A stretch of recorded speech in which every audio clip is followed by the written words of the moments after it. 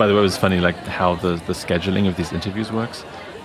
2 days ago, actually, I published an episode with Peter Wust. Yes. Who I believe you know from ours. Yeah. And, I'd been preparing my interview with him, and suddenly I, checked the references and saw that he had some papers with you together. And I didn't realize at all that there was a connection between basically these guests who I had, very briefly after each other. And just before that, I talked to Mary Elizabeth Sutherland, who's editor at Nature, or senior editor at Nature, and responsible for the behavioral sciences. And in both of those, we started talking about music because Mary Elizabeth was a semi-harpist almost. Yes, I'm happy to talk about music. Yeah, exactly. That's why I thought we could start talking about music again, because it seemed to me from reading some articles of yours that I've seen here and there, and from some interviews, that you were quite into music. So maybe, or even your brothers are both professional musicians. So why did you not become a musician? I was not good. Well, it's a good question. I played the viola for many, many years in an amateur string quartet and in orchestras, and I was on 2 occasions paid. That's not bad. So that's not bad, yeah. I mean, I played music all my life, and I never got paid, I think. But yeah, by the way, I saw that in the Two Heads book, you mentioned that you played the viola. And how does one get to play the viola? It seems to me that... Oh, well, no, it's very easy. The reason you get to play the viola, particularly in orchestras, is because there are always too many violins and there are never enough violas. So you can get a job. You can get in there. And also, my story is that, of course, you have to learn to play in the alto clef, which is a little bit weird. And I claim that because I'm basically a computer programmer, I was able to do this by realizing that if I pretend I'm playing the violin in the 3rd position and add a sharp, it works. Yeah. By the way, is it how easy is it going from violin to viola? Is it really confusing because it's very similar but slightly different, or doesn't really make a difference? No, I think it's not. I mean, the real professionals usually play both, so it's not too difficult. Yeah. Okay. But I know what you mean about orchestras not having enough of those. I played trumpet and double bass, and at first I played trumpet, and then we had this one piece that only was for strings. I said, "Oh, shall I play double bass?" And they're like, "Wait a minute, you play double bass? Play double bass. We don't need more trumpets." And so from then on, I played double bass in that orchestra. But I mean, did you ever entertain any serious kind of hopes for doing music, or was it? No. I mean, my brother Fred was obviously much, much better. I mean, he's a real professional musician, and of course, my father was a semi-professional pianist, and also the sort of research took over, and particularly when I got into brain imaging, there were 2 things. First of all, we used to live south of the river in London, and I had lots of contacts there, but when we moved north of the river, you lose all your contacts, basically. So it's a different city, right? Yeah. So that was part of the reason, but also going to conferences and things, I just couldn't fulfill my obligations properly. Like in terms of practicing and rehearsing? Yeah, exactly. I mean, my wife and I still play piano duets. Oh, that's lovely. As long as there's no one there listening, yeah. So I've always been in the weird position that even though I knew lots of musicians, I never had anyone around to play duets or duos or whatever, which was always a slight shame. So what kind of stuff would you play together? Basically traditional. I mean, there's a very nice Czerny book of piano duet exercises, which is quite nice. But there's Clementi and there's Mozart. But our favourite one is Matthias Scheiber wrote a small number of very easy pieces of piano, of foxtrots, blues, and things like that. Yeah. Okay. Have you ever played Ravel's Ma Mère Loire? Oh, yes, that's a little bit too difficult, I think. Yeah. Okay, I guess the first movement is... Yes, we certainly tried. Yes, we certainly tried, yeah. Yes, that's really nice. And Dolly's Suite, of course, but that's... yeah. Yeah. So in the book, you also mentioned that the one of the conflicts you might have would be not to go to a football game or the opera, but to decide whether to go to Bach or Stravinsky. I was curious, which side are you on that? Oh, well, I know I'm very keen on both. I guess my wife would be slightly more keen on the Bach. Yeah. I see. That's funny when I read that, because I read that basically at the same time that I was, interviewing Peter, and we talked about Stravinsky too. This again, this kind of weird parallel. Certainly, when I was 16 or something, I went through the whole of the score of The Rite of Spring and sort of wrote out the themes or something. Yeah. I mean, that's why my grades weren't good in school, because I skipped school and went to the library to borrow scores and read those instead. Last question about music. What's so great about Miles Davis's Kind of Blue? Oh, well, I guess that was the time. I mean, again, that was when I was a student, and it was... But I'm still very fond of it. I would find it very difficult to say why, but it's the...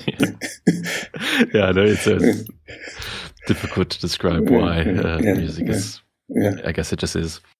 Anyway, so I guess I wanted to talk mainly today about your book, Two Heads, where two neuroscientists explore how our brains work with other brains. And related topics. So first, I'm really glad that this is the first time I can talk to a real-life comic book hero, which I guess now you can call yourself.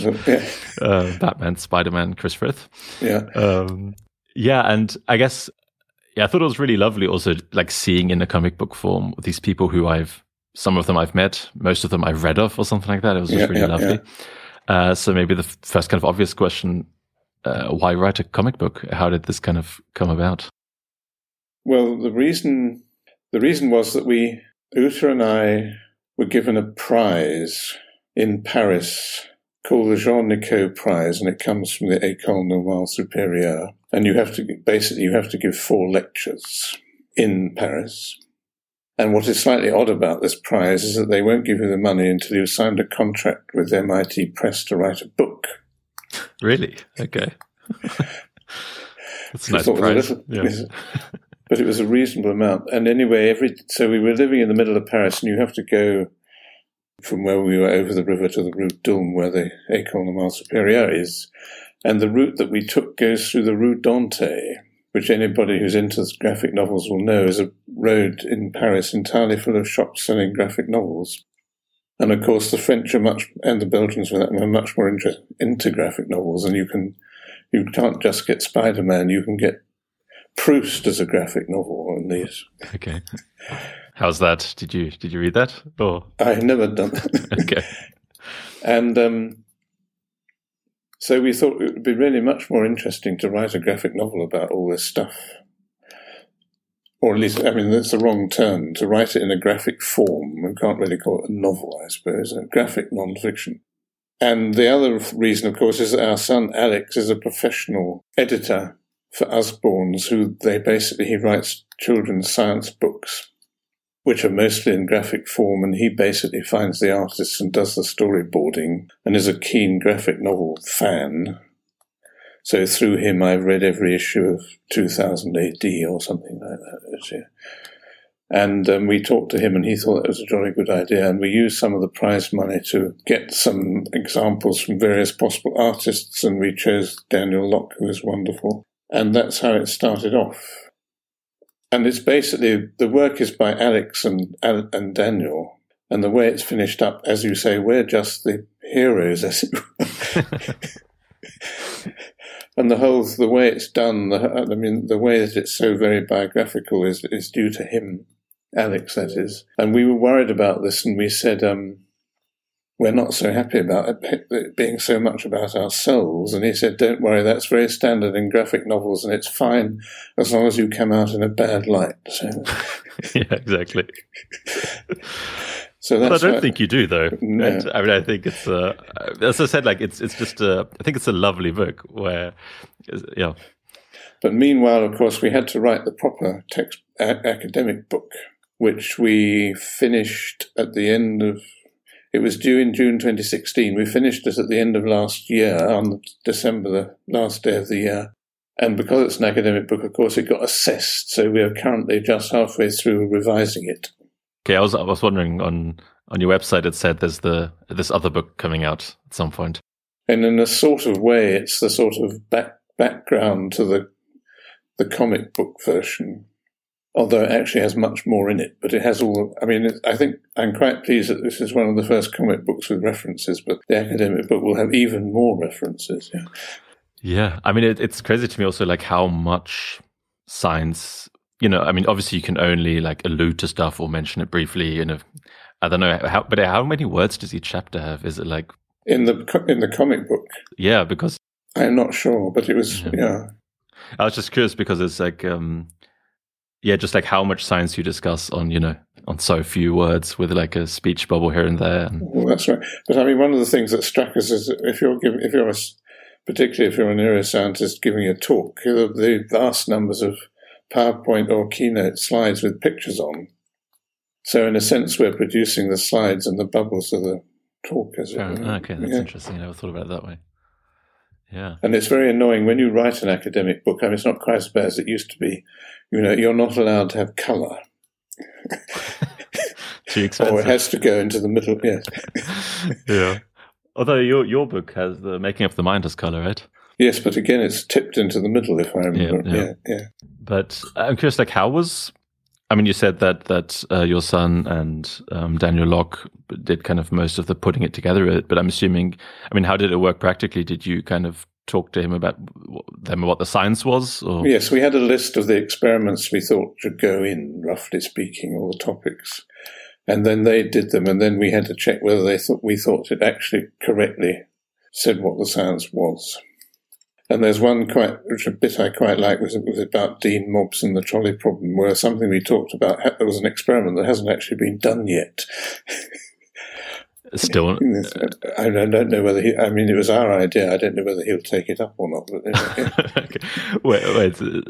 So I thought the experiment had been done by. Oh, no. Was a different version? No, it was a twist on it, because the idea was that people, what was nice about that experiment was if you asked them hypothetically what they would do, they would say they'd give all the money to have the shocks being avoided. But if you did it in real life, as it were, then they would say, oh, well, we'll keep some of the money and they can get we can get a little money and they can get just a little pain. And then we discussed, and in the other book also, this business about, are we basically selfish or are we basically altruistic? And this is, at least in relation to our in-group. And this is something that Uta and I have slightly different opinions of, because I am more inclined to think we're basically altruistic and she's more inclined to think that we're basically selfish. But the experiment was, if you did the trolley problem in real life, as it were, and you gave a cognitive load, would they become more altruistic or more selfish? Right, so you kind of distract them from, you don't allow them to think about the problem, but let them exactly. Respond more intuitively. Yeah. And we did that with my friend Masahiko Haruno in Japan, and where we were using the dictator game or one of those games. And there we found that if we distracted people, the pro-social people became more pro-social, and the competitive people became more competitive. Right. So like deliberation makes everyone slightly more similar almost, or? No, that's pulling them apart in this case. So the pro-social become more pro-social. Sorry, I meant deliberation makes them also, right? Because if they're distracted, then... Exactly. Yes, exactly, yeah.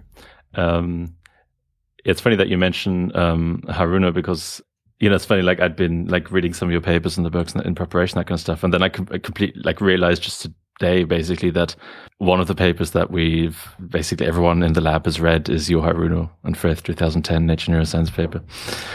And I thought maybe, I wanted to ask about kind of neuroeconomics and the kind of, let's say, neuroscience of economic games and that kind of stuff. And I guess that paper kind of plays into that a bit. I was curious, like one thing that I always find slightly difficult is that it seems to me that economists and psychologists and neuroscientists there's something fundamentally different about the way they approach and look at things. Yes, absolutely. But they do very similar things, and I haven't necessarily quite figured out what it is. So I'm curious, like what's the difference here between the two fields or approaches? Or? Well, yes. I mean, the most obvious difference, which is not quite relevant to your question, of course, is that psychologists were perfectly happy to deceive people. Yeah. And the economists think this is wrong to the extent that they will not include psychology students in their experiments for fear that they've had experience of being deceived, which is quite interesting. I guess the main difference is that, I mean, I had an interesting chat a long time ago with a very eminent economist in Oxford. And I was saying, doesn't it worry you that people don't behave in the way that your classic model says they should? And he says, no, not in the least, because our models are not about how people do behave. Our models are about how people should behave, which is a very different sort of question. And also that they seem to be yes, in that sense, they're very normative. I mean, I think psychologists are much more interested in putting people in situations and seeing what happens. And I think the economists are much more interested I mean, I can't remember, we put it somewhere in our academic book, what the difference was, that they're much more interested in having a very clear model. Yeah, I think, or in this book, I think you said they're much more interested in the strategies people choose, whereas psychologists are interested in how they make the decision. Yeah, in a much broader sense. Yeah, I mean, it seems to me that there is this kind of divide, but that to some extent also it's, I think, a slightly false divide because, I think economists kind of say, if these are the utilities you have, then you're going to make this decision. And psychologists is more about like figuring out where the utility comes from. Yes, exactly. I mean, that's very interesting because of the sort of Bayesian view. So the one story was that people are irrational because they're not choosing the best option. And then the Bayesians come in and say, oh, well, yes, it's all a matter of what the priors are. So the danger with that is you can always show that somebody is rational if you can work out what the priors would have to be. And I think that's quite an interesting dichotomy there. So, I mean, Chris Summerfield in Oxford has written about how you can show that ignoring the base rate is perfectly rational in most situations or something. Yeah, I need to read more of his papers. He has lots of really interesting stuff.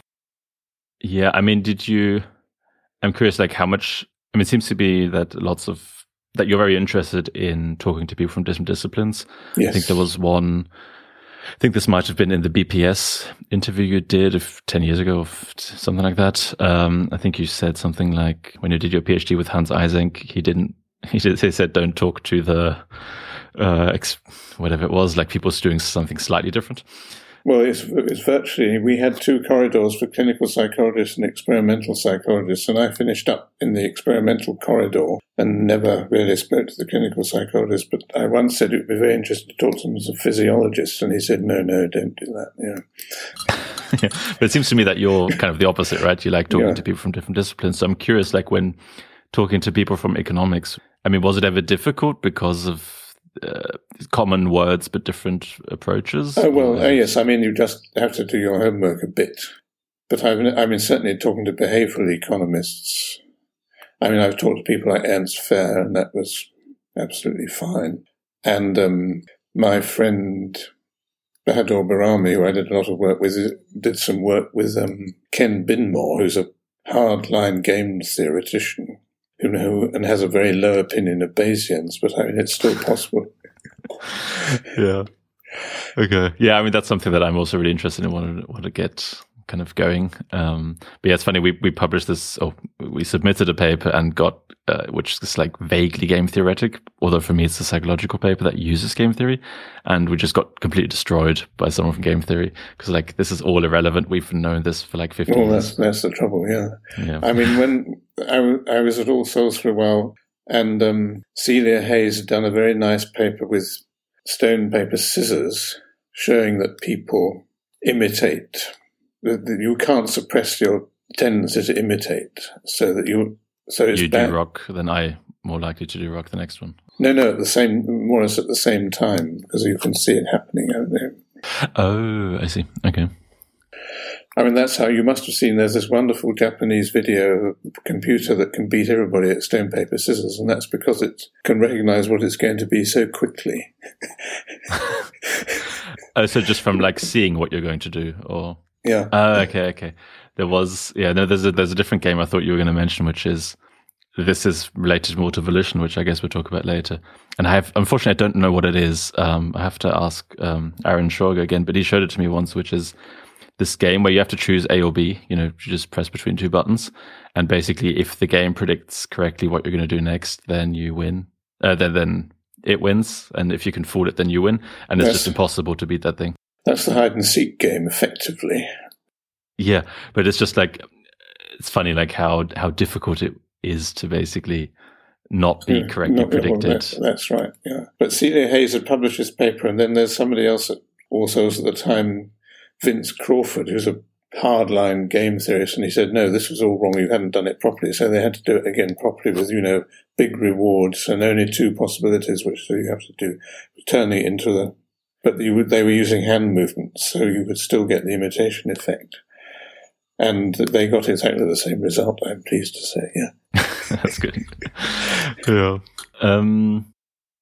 I could talk a bit more about interacting with widely different people and escaping from Eysenck and so on. I mean, the first thing that happened is I went into a group studying schizophrenia, and there you had no choice but to interact with widely different people because it was a sort of biological psychiatry unit, and it had one or two people from each of the possible disciplines. Psychology, neuroanatomy, comparative psychology, biochemistry, which then turned into molecular genetics. So we were having coffee every day with 8 different disciplines or something. And then brain imaging is very similar because when you go into brain imaging, you need a physicist, you need a neuroanatomist, you need a psychologist to think about what tasks to do, and you need Carl Friston to work out how to analyze all this data. So it's handy to have him sitting around. And of course, when I went to Aarhus, one of the main reasons for going there was precisely because we were then started off as an interacting minds group, but the head of it was an anthropologist who got into brain imaging. And then there was, of course, Peter Wust, who's a double bass player.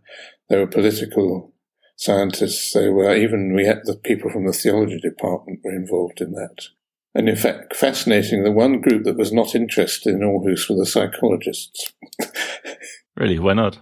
They seemed to be very much self-contained, and they were mostly training, people who were going into, applied psychology of various kinds. So it was and less interested in research.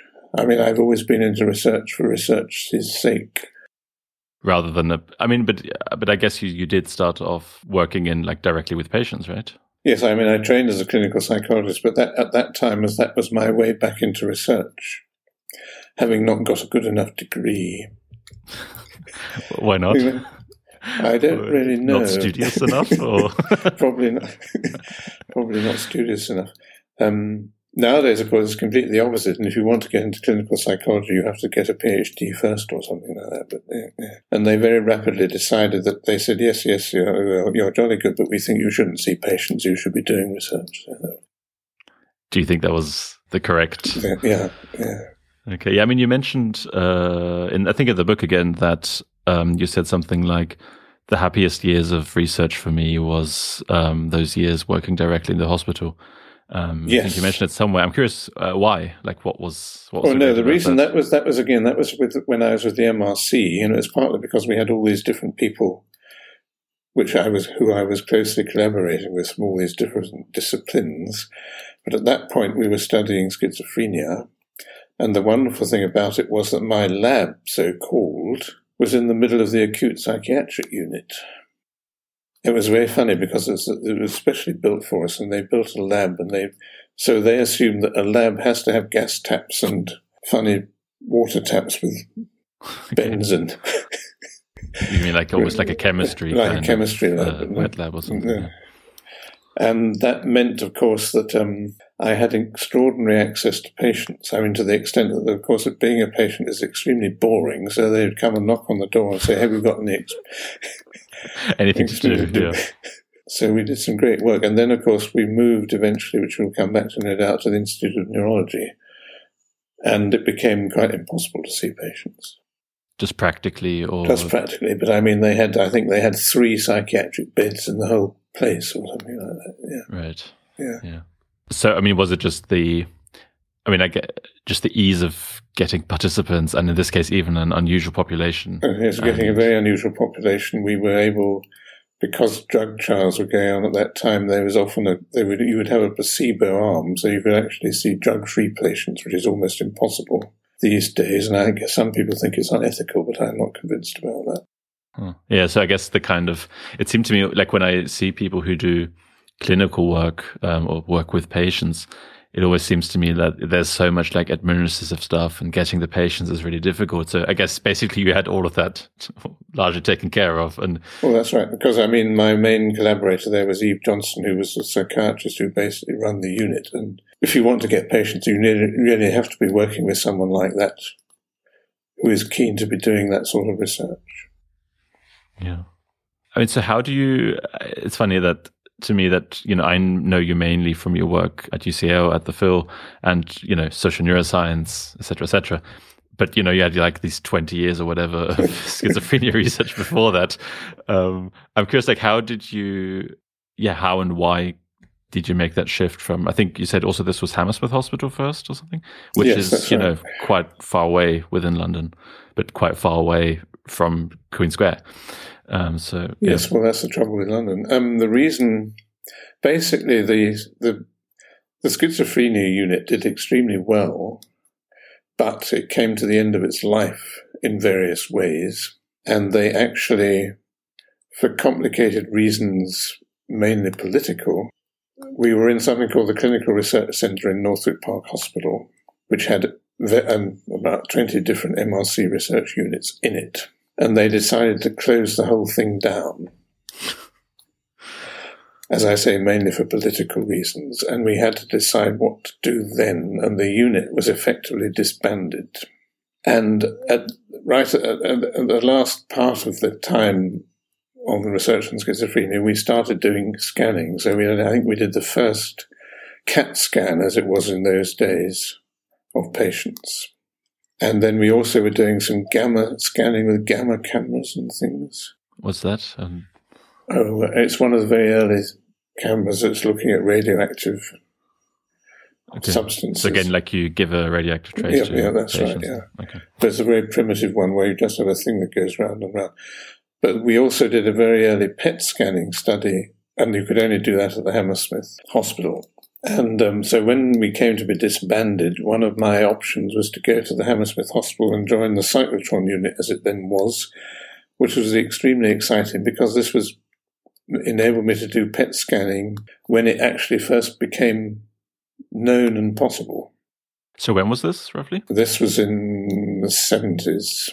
And there was a famous paper by Michael Posner and it's Mike Posner and I can't remember his name, but Posner was a famous cognitive psychologist, I should say, and then the chap he was collaborating with was a radiographer who had started doing PET scanning, and they had a couple of papers in Nature and Science, basically going from the traditional cognitive neuropsychology, which is where you have a box and arrow diagram of functions and brain areas mapped onto it by studying patients with lesions, and they were able to do the same picture, except they were now studying healthy volunteers in a PET scanner. And I thought this was absolutely wonderful, and luckily they took me on, and that's where that was how the shift happened. So we really started doing scanning, and this became possible. And that, of course, is where I got together with Carl Friston and various other people. So they were all already at the Hammersmith Hospital? I think he arrived shortly afterwards. In the 70s? No, in the 80s, right? Or when was... Yeah. I can't remember when. I mean, the first schizophrenia paper with CAT scanning was 1976. That's right. And I think we were doing some PET scanning, in 91. So it must have been in the late 80s. Okay, I didn't know. So basically all of, most of the people who started kind of the functioning Imlin laboratory were together but at a different building. Yes, so in the Hammersmith, yes. I mean, so there was, Carl arrived, Eleanor Maguire arrived, Kathy Price arrived, Ray Dolan arrived, and that was the core of what became the Phil later on. I mean, all set up by Richard Foucault, of course. Yeah. Okay, I didn't know that all of you were that early together. I thought it was the kind of thing where the thing had been, the centre had been created at UCL, and then people just No. I think that's why it worked, because we were already working together. The newcomer was Bob Turner, who was the person who knew about fMRI. So I'm curious, what did you first think when you heard of fMRI scanning, this new opportunity? Because I think you alluded somewhere to it that it was also kind of controversial in the beginning, or people didn't quite believe it. Well, that's right. I mean, so what was kind of your... I thought it was very exciting. I mean, the problem with doing PET scanning is you have to inject people with radiation, and the health and safety became more and more strict. So during the time we were doing it, first of all, no women of childbearing age, and then you were allowed to do it once a year, and then you were only allowed to do it once or something. And there's a nice graph you could draw. I mean, I actually have a certificate somewhere which allows me to give radiation to people, which I've never... Still today. But you have a nice little graph where you have an amount of radiation along the bottom and bad side effects up the side. And there were really only 2 points on it. There was Hiroshima up there somewhere. And a PET scan down there, and we didn't know whether it was a straight line or that sort of curve or that sort of curve. Okay, so you needed something that was that allowed you to test more people more frequently, or... Yes, exactly. And of course, in the early days, which was again a sort of slightly comical story, the way to measure blood flow properly, you had to have an intravenous line.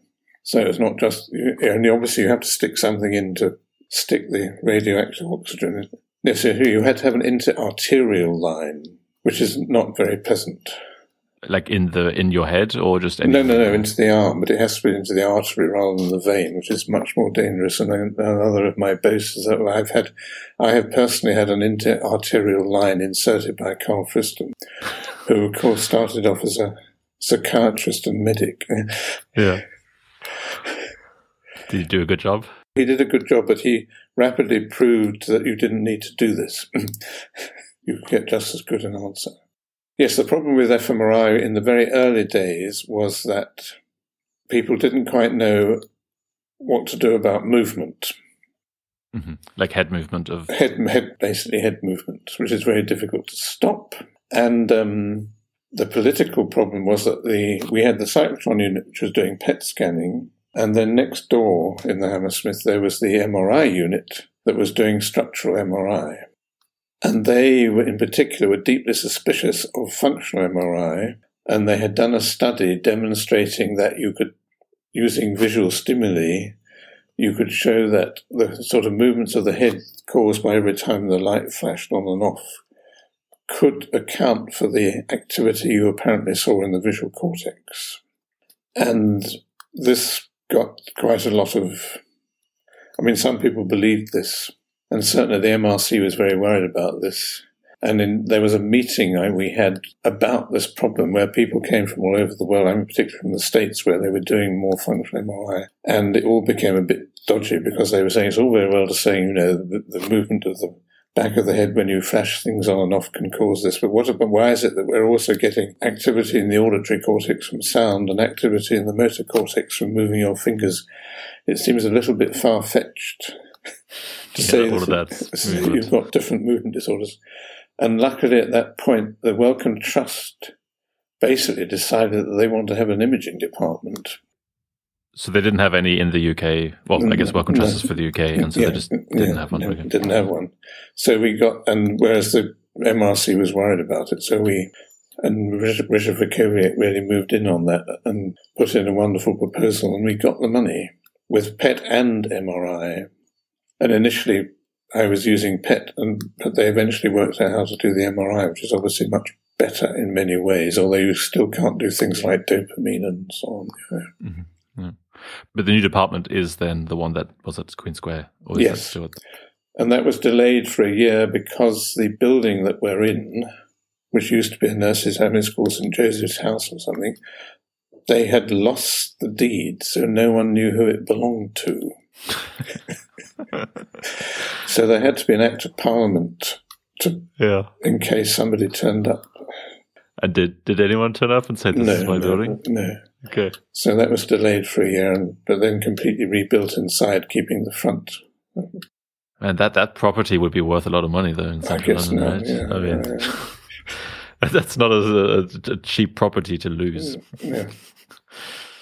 But I think that's the reason for the success of the film. Nearly all of us had been working together before it even was thought of, and also during that year in which we couldn't move into the new building. I'm very keen on things working bottom up rather than top down, if you want to have a good unit of that kind. I mean, it's very similar with in Aarhus, where we started off with an Interacting Mind group, and they now have an Interacting Mind Centre, and that again was because a lot of people being already there and working together. Yeah. So by bottom up, you mean this kind of, there's already a group that wants to expand rather than someone's, but I guess, so I guess the Wellcome Trust said like, we want to have a centre, but you said we already are a centre. Or... Yes, and we had to show that we had some MRI expertise as well, which was bringing in Bob Turner and some of his people. Mm-hmm. You mentioned somewhere that, I think again in this BPS interview I saw, by the way, for people new to the podcast, I'll put links to anything I mentioned, basically, or that Chris mentions, papers, interviews, whatever, in the description of the podcast. That, what was it? One of the, because you were basically the first group to have access to an MRI scanner, you could basically do whatever you wanted and get it published in Nature Science. And that then, and that stopped at some point. That stopped. Yes, I mean, one of the first papers that was published had only 4 subjects. Yeah. Does actually, do the early studies still hold up? Or is it, because I guess it's changed so much since then, right? The whole... Yes, no, the basic, the sort of vision motor auditions type stuff holds up. I claim that we did this very early theory of mind study using a PET scanner at the Hammersmith, which I think was published in 1995, and that basically, one of the things we claimed there was medial prefrontal cortex, and that has held up quite well. Very well, yeah. And there's a nice story about that, because we had a grand opening conference and banquet, and various people came over from the States and other countries, and we gave talks. And I gave the first talk about the theory of mind area in the brain, and before it had been published. And many years later, one of the people, eminent people who was there at the meeting said, "We all thought you were mad." Trying to find, specific brain areas for such a woolly concept. Yeah. I mean, did you think you were mad at the time, or did you think it was the most sensible thing to do? Or well, that was again, that's the sort of start of the next step in the story, because my wife Uta was one of the earliest people who demonstrated this theory of mind problem in people with autism, with Simon Baron-Cohen and so on. And in particular, they had shown that this seemed to be very specific. So the same people who were very bad at mental causality, which is what theory of mind is about, were perfectly good at physical causality, although in many ways computations are just as complex, if you like. And you could also show that people with Down syndrome did not have this specific problem. So the question there, it suggested that there was plausibly a dedicated brain system that was being damaged while other bits were remaining intact, rather than being a general problem. I mean, this is in the days when autism was still strongly associated with what we used to call mental retardation. So it was a sort of just kind of general disorder. Yeah. So that was the reason for scanning it very early, because we had all the tests and so on, and it seemed an interesting idea to go into. And that, of course, is immediately starting to talk about social cognition. And roughly, also at that time, we were studying people with schizophrenia and showing that they were bad at so-called theory of mind tests. But we had the idea that this is for the opposite reason. So you could say that the people with autism treat people as if they don't have mental states, or they can't work out what they are, whereas the people particularly people with positive schizophrenia and paranoia, think they do have mental states, but then make the wrong inferences about them. So it's sort of over-mentalizing and under-mentalizing. And in a sense, that's why we started. It's interesting because Uta and I didn't really work together until we retired, which is, of course, a long time ago. But it started because of these joint interest in autism and schizophrenia, and maybe they're both problems about social interactions. Although I guess isn't so I'm not at all basically read in the schizophrenia literature, but it seems to me that what you just said about the over-mentalizing in schizophrenia is more a general problem of inference in the brain, or? Well, no, that's very interesting. People have done that because yes, that was one story, it's just irrational, but actually people with particularly the positive symptoms can be jolly good at making inferences. I think you can make a case that it's more to do with the social inferences. And yes, I remember there's a nice story, a funny story again. One of the things that people with schizophrenia do is called jumping to conclusions, which is basically you have this classic computational test. So you have two jars, one with mostly yellow beads and one with mostly blue beads. And then you're told this person is going to pick a series of beads from one of these jars with replacement, and you have to decide whether it's the blue bead jar or the yellow bead jar. And the question is, how many do you have to remove before you make your decision? And people with schizophrenia make their decisions earlier than controls. Hence, jumping to conclusions. So basically, you get like two yellow ones. You're like, yeah, that's definitely something like yeah. And this was presented a long time ago when Geoffrey Hinton happened to be in the audience. Okay. This is not my work on schizophrenia. And he got up and said, "Yes, but they were perfectly right. That is the point where you should say." So it's the controls of being too cautious. Yeah. Right. I see. So he basically pointed out, like from a computational perspective, they were actually just correct, whereas everyone else is okay. And a friend of mine did a sort of similar thing. He was doing the 3-card trick. Anyway, you have these 3 cups, and there's a ball hidden under one, and you constantly move it about, and then people have to try and find the ball. And of course, what you've done is there isn't any ball anymore. And his question is, how long do people go on before they realize that there isn't a ball anymore? And he said he's shown that experimental psychologists go on much longer than clinical psychologists.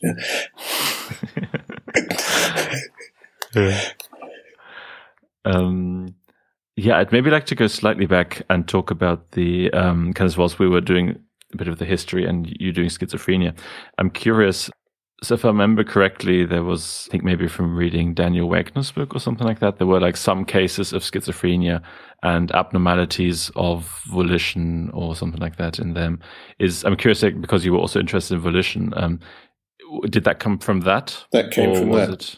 No, the interest in volition certainly came from schizophrenia, where one of the classic so-called Schneiderian symptoms is the delusion of control, where the patient thinks or feels, however you like to describe it, says that, my actions are not being made by me, it's some external force. And these can be quite trivial actions, like combing your hair or drinking out of a cup. And I was trying to think about how one might... So this goes back then to what we were talking about a bit earlier. So one story was that the symptoms of schizophrenia are just irrational. You can't understand them, which I didn't like. And I was trying to say, well, what could go wrong that could give you a symptom like this? And I became very interested. There's this phenomenon of corollary discharge, which goes right back to Helmholtz, but Sperry and people like that were talking about it, which is what Helmholtz pointed out is that why is it when you move your eyes, you don't see the world jumping about all over the place? And the answer was that you can predict in advance what's going to happen because the message that goes to the muscles to make your eyes move is also sent to the perceptual system to correct for this. And the same happens with hand movements and all sorts of things. One idea was that you can have a delusion of control if something goes wrong with this system. This enables you to detect if something happens that was not due to your movement, then you know it's caused externally. So if something goes wrong with the system, they might start getting signals saying that what they're seeing is not connected properly to their movement. No, somebody else thought about this just before I did and published it, which is a bit sad, Erwin Feinberg. But anyway, I came up with that idea, and then we did some experiments that seemed to show that this indeed might be the case. And eventually it led to the tickling experiment, which Sarah Jane Blakemore did. Because the idea is the reason you can't tickle yourself is because you can predict from your movements exactly what you're going to feel. And it had been shown that this is probably true because if you break the connection, you can start, it feels much stronger. And Sarah Jane did this thing with Daniel Wolpert where you have a robot which you're tickling yourself through, and if you put in delays of 200 milliseconds between your movement and the feeling, you start to feel it more. Which is really not that much. Yeah. Which is not that much, and it's sufficiently short that you don't notice the delay, interestingly, yeah. Consciously. And then she did the same thing with schizophrenic patients and showed that, yes, indeed, the ones who have delusions of control can tickle themselves. And that's where that came. I lost the original question, but that was... it was basically whether your interest in volition came from... I guess, interacting with the patients and whether that was like a common thing you saw. But, I mean, that again leads you straight into the question of volition because, in a sense, you know it's you. That's how you distinguish between your movements and other things happening in the outside world because your predictions of what's going to happen work. So if your predictions of what's going to happen don't work, then you would start saying it wasn't me that did it. So this was the delusion of control where you lose your sense of volition because of this feedback system is the idea. Oh yeah, by the way, a really random question that I have like lots and lots of really random questions because especially in the book, there's just like occasional things you throw out without explaining it. But why did you start walking with a limp when you started walking with Marc Journoud? Oh, because he has a limp. And so you just accidentally imitated. Yes, I think it's because the steps are no longer equal. So if you're trying to keep in step with someone, you will automatically adopt the limp, the effect of the limp. Yeah. Did he think you were making fun of him? No, I think he doesn't notice. Okay. Or he's just used to it. I mean, we had a similar story with somebody we went to visit in hospital who'd had throat cancer and he could only whisper. And we all start whispering. He got very annoyed with us. Yeah. I guess like especially whispering is such a social signal to like turn it down because whatever. You have to be quiet.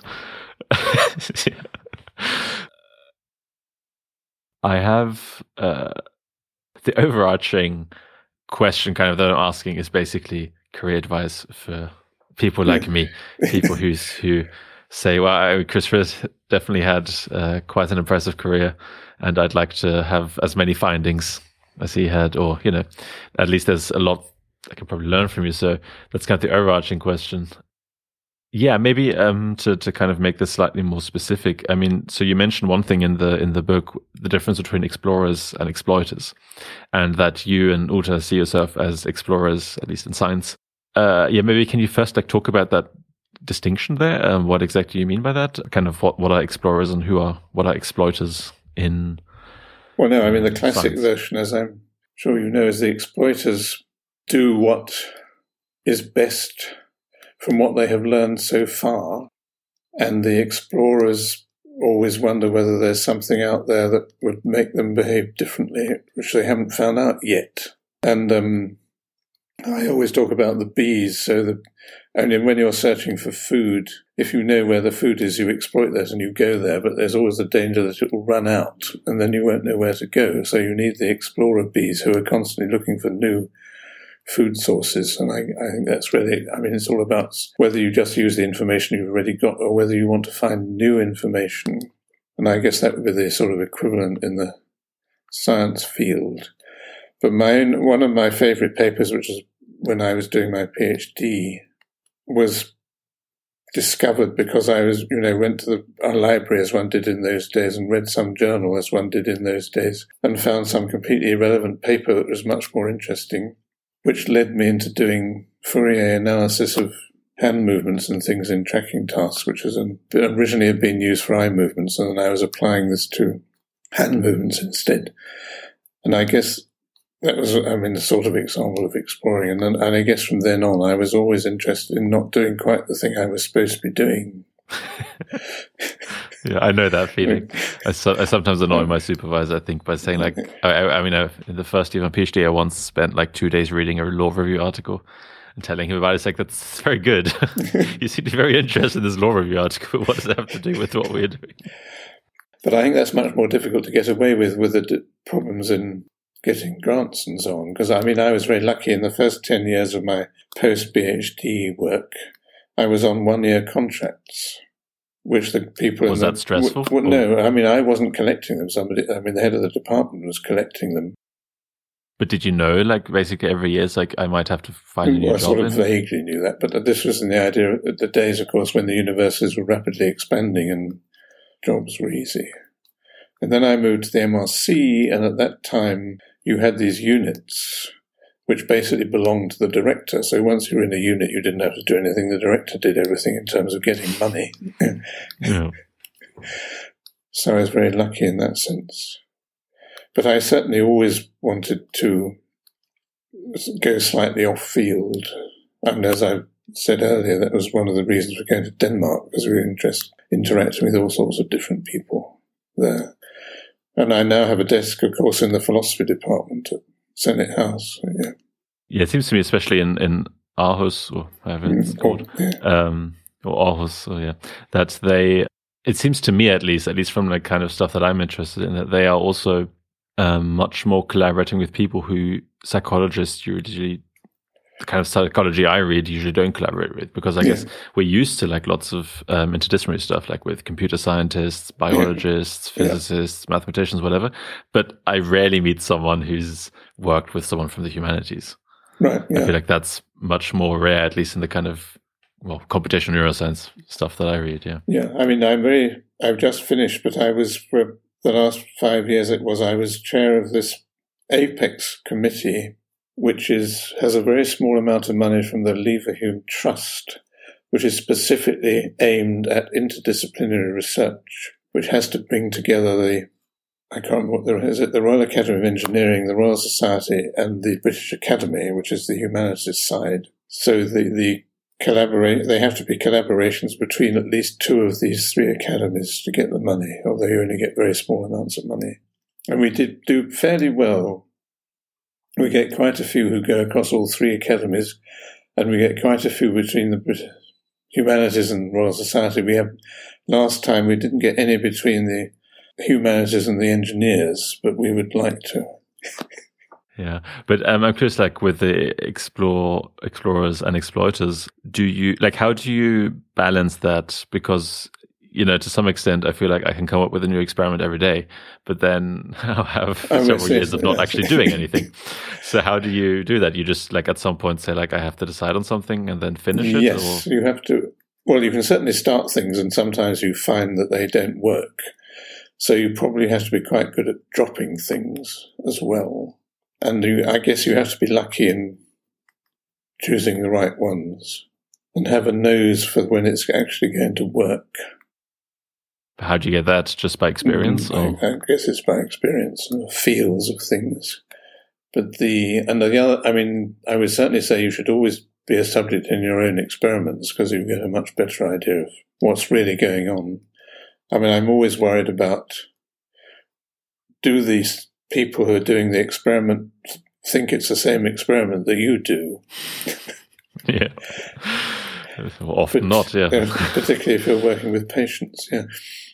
And you need lots of maths.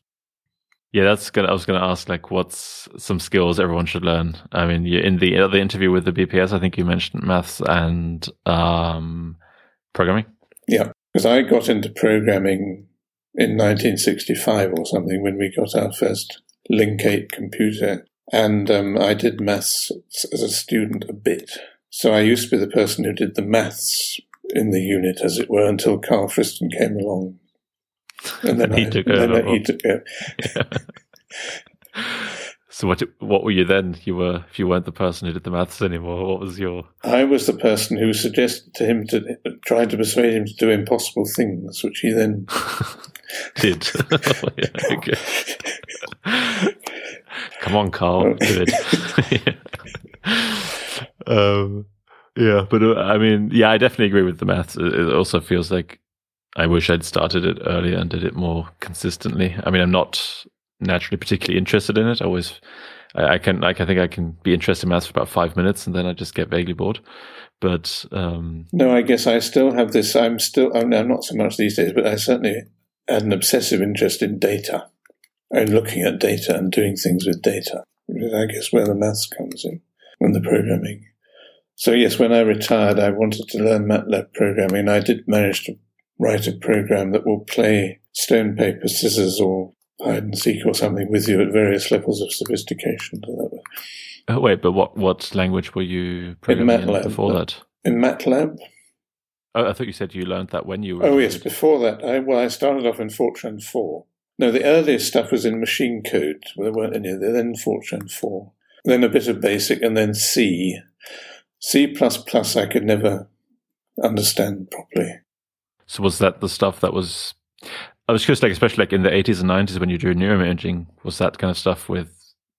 Well, that's where Carl came in. Okay, because I guess SBM was in MATLAB from the beginning, right? Or... Yes, yeah. Yeah. And yes, I mean, if you're going to do brain stuff, you really ought to know a bit of neuroanatomy, and that is still very weak in my case. And we depended on people like Dick Passingham, who actually knew about neuroanatomy. Yeah, so neuroanatomy, programming, and maths. I guess in maths, just the basics, right? Like linear algebra, probability theory, calculus, or any, I guess, the fancy stuff only if relevant. Like, yes, I mean, in a sense, MATLAB takes care of some of it for you. Yeah, I guess. Yeah, it's the whole thing. Like, you learn how to do some sort of thing, but then you can just put it into Mathematica or MATLAB or whatever, and just spits it out. I mean, the other thing that certainly Dick Passingham always used to say, and I tended to agree with, there's a danger, particularly in brain imaging, that you have these packages that actually do everything for you when you just press a button. And we would always say you should look at the raw data. Well, sometimes that's quite difficult to do. But yeah, I definitely agree. Like, you can just press a button and in some sense it can be really useful, but also I guess it's a bit like the way statistics is often taught in psychology, which is you just do a t-test and they get a p-value, and then that's all you care about. You don't actually think about like what's going on, but what the test is actually for, and all these kind of things. I hope you don't mind me ending on this question, but there was fairly early on in the book, you wrote, the superhero character of Chris Frith said, occasionally I wonder, have I wasted my life? Even such a little thing as a working definition of consciousness is ever out of grasp. And then it seemed like the superhero character of Uta Frith tried to console you with it. But yeah, I'm curious, like, how do you... I mean, and then the second quote maybe, which is much more optimistic later on, is, isn't science marvelous? We've devoted years of our lives to trying to understand things literally nobody understands. And we basically know we're going to fail in our lifetimes at least. So I don't know, I mean, especially asking because sometimes it feels like, you spend so much, like, I spend time, you do all this research and then you have this, like, minuscule seeming finding that comes out at the end. And, like, was it worth all the effort and all that kind of stuff? So I'm curious, how do you think about that? Oh, I think yes, I still think it is worth all the effort. And that's probably because I can't remember how much effort it was. And I'm still interested very much in consciousness, even though I don't know what it is. And I know, but there are lots of theories that I know are definitely wrong. Yeah. Yeah. So making progress by exclusion. Yeah. But I guess, yes, it is. You have to forget the ones that didn't work. Or just kind of assume that, a certain percentage is just not going to lead to anything, and focus on, I mean, I guess in your case, quite a few very cool papers. Well, I've been lucky. I mean, Peter Medawar had this book called The Art of the Soluble or something like that, which is what is partly to do with that. But you have to have an intuition about what's soluble and what's not soluble, I guess. But I guess consciousness seems like one of those questions. I think consciousness has become more soluble in the last several years, actually. So almost like the unsoluble can become soluble if you just hack at it long enough. But usually you achieve this by redefining what it is. Yeah. Right. Because in the olden days, life and consciousness used to be much the same thing, as far as I could see. I mean, I'm always fascinated with Frankenstein's monster in the original Mary Shelley version. Is it hyper-conscious and very clever? Yeah, I actually read that like a year ago or something by chance, yeah. Yeah, It's a weird book. It's a really weird book. But yeah, definitely. I mean, the monster's completely self-aware of everything. It's just a human, right? I mean, it has the same emotions and feels ashamed of the way. And it's only relatively recently, and I think that life and consciousness got sort of split. And in fact, there are still these panpsychics who think everything is conscious, but that's clearly nonsense. Yeah.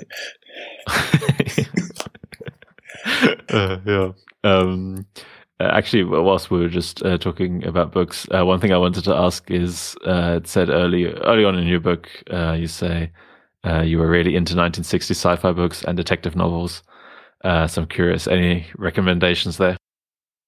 Oh, well, I mean, the science fiction, I'm still fairly obsessed with Philip K. Dick, who's particularly influential. And he's always talking about hidden realities and things. And of course, when I was reading him, he was not famous, but now he has all these films are made of his stuff. And I guess detective stories are a bit similar because you're given lots of data and you have to discover what is the model that fits. I mean, Agatha Christie is still the person who can do this most brilliantly. And I'm not really into the new people quite so much. I mean, Edmund Crispin I used to be very fond of, but it was a long time ago and he didn't write very many. What's a book there? I'm not familiar. They're detective stories, but the detective is an academic, of course, yeah. Yeah, I feel like with Philip K. Dick, I mean, you said like he's the guy who wrote what's it called, Do Android Sheep? Yes, Do Androids Dream of Electric Sheep, yes. That way, yeah. Yeah, I feel like, and that was the basis for Blade Runner, right? Yeah. Yeah, and I feel like I have to probably watch that again because I watched that one, I don't know, like 10 years ago or something, and I just didn't get what was interesting about it. But when hear like, I think also you mentioned like it's about like what's the difference between a human and a robot and these kind of things.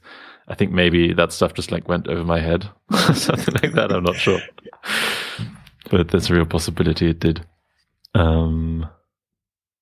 Yeah, I guess I've kind of run through most of my questions, or now I'd just be bringing up more random topics. So unless you have anything you want to add, I don't know, anything you want to tell the world? No, I don't think so. I mean, the graphic book I'm very pleased with, but I'm slightly disappointed that it seems to be being perceived as a graphic novel and not as a popular science book. Right. The difference being like a graphic novel is just not just, but it's a story. Yes, which section it goes in the bookshops and that sort of thing, yeah. And who reviews it. Do you think, though, it might sell more copies in the graphic novel section than the all popular science? Or No, I think it's doing okay in the graphic novel section, but it's not getting into the popular science section. I mean, it definitely is the popular science, but I mean, there's no doubt about it. Yeah. So if any owners of bookshops are listening, that's exactly right. Yes. Please put it in the appropriate category.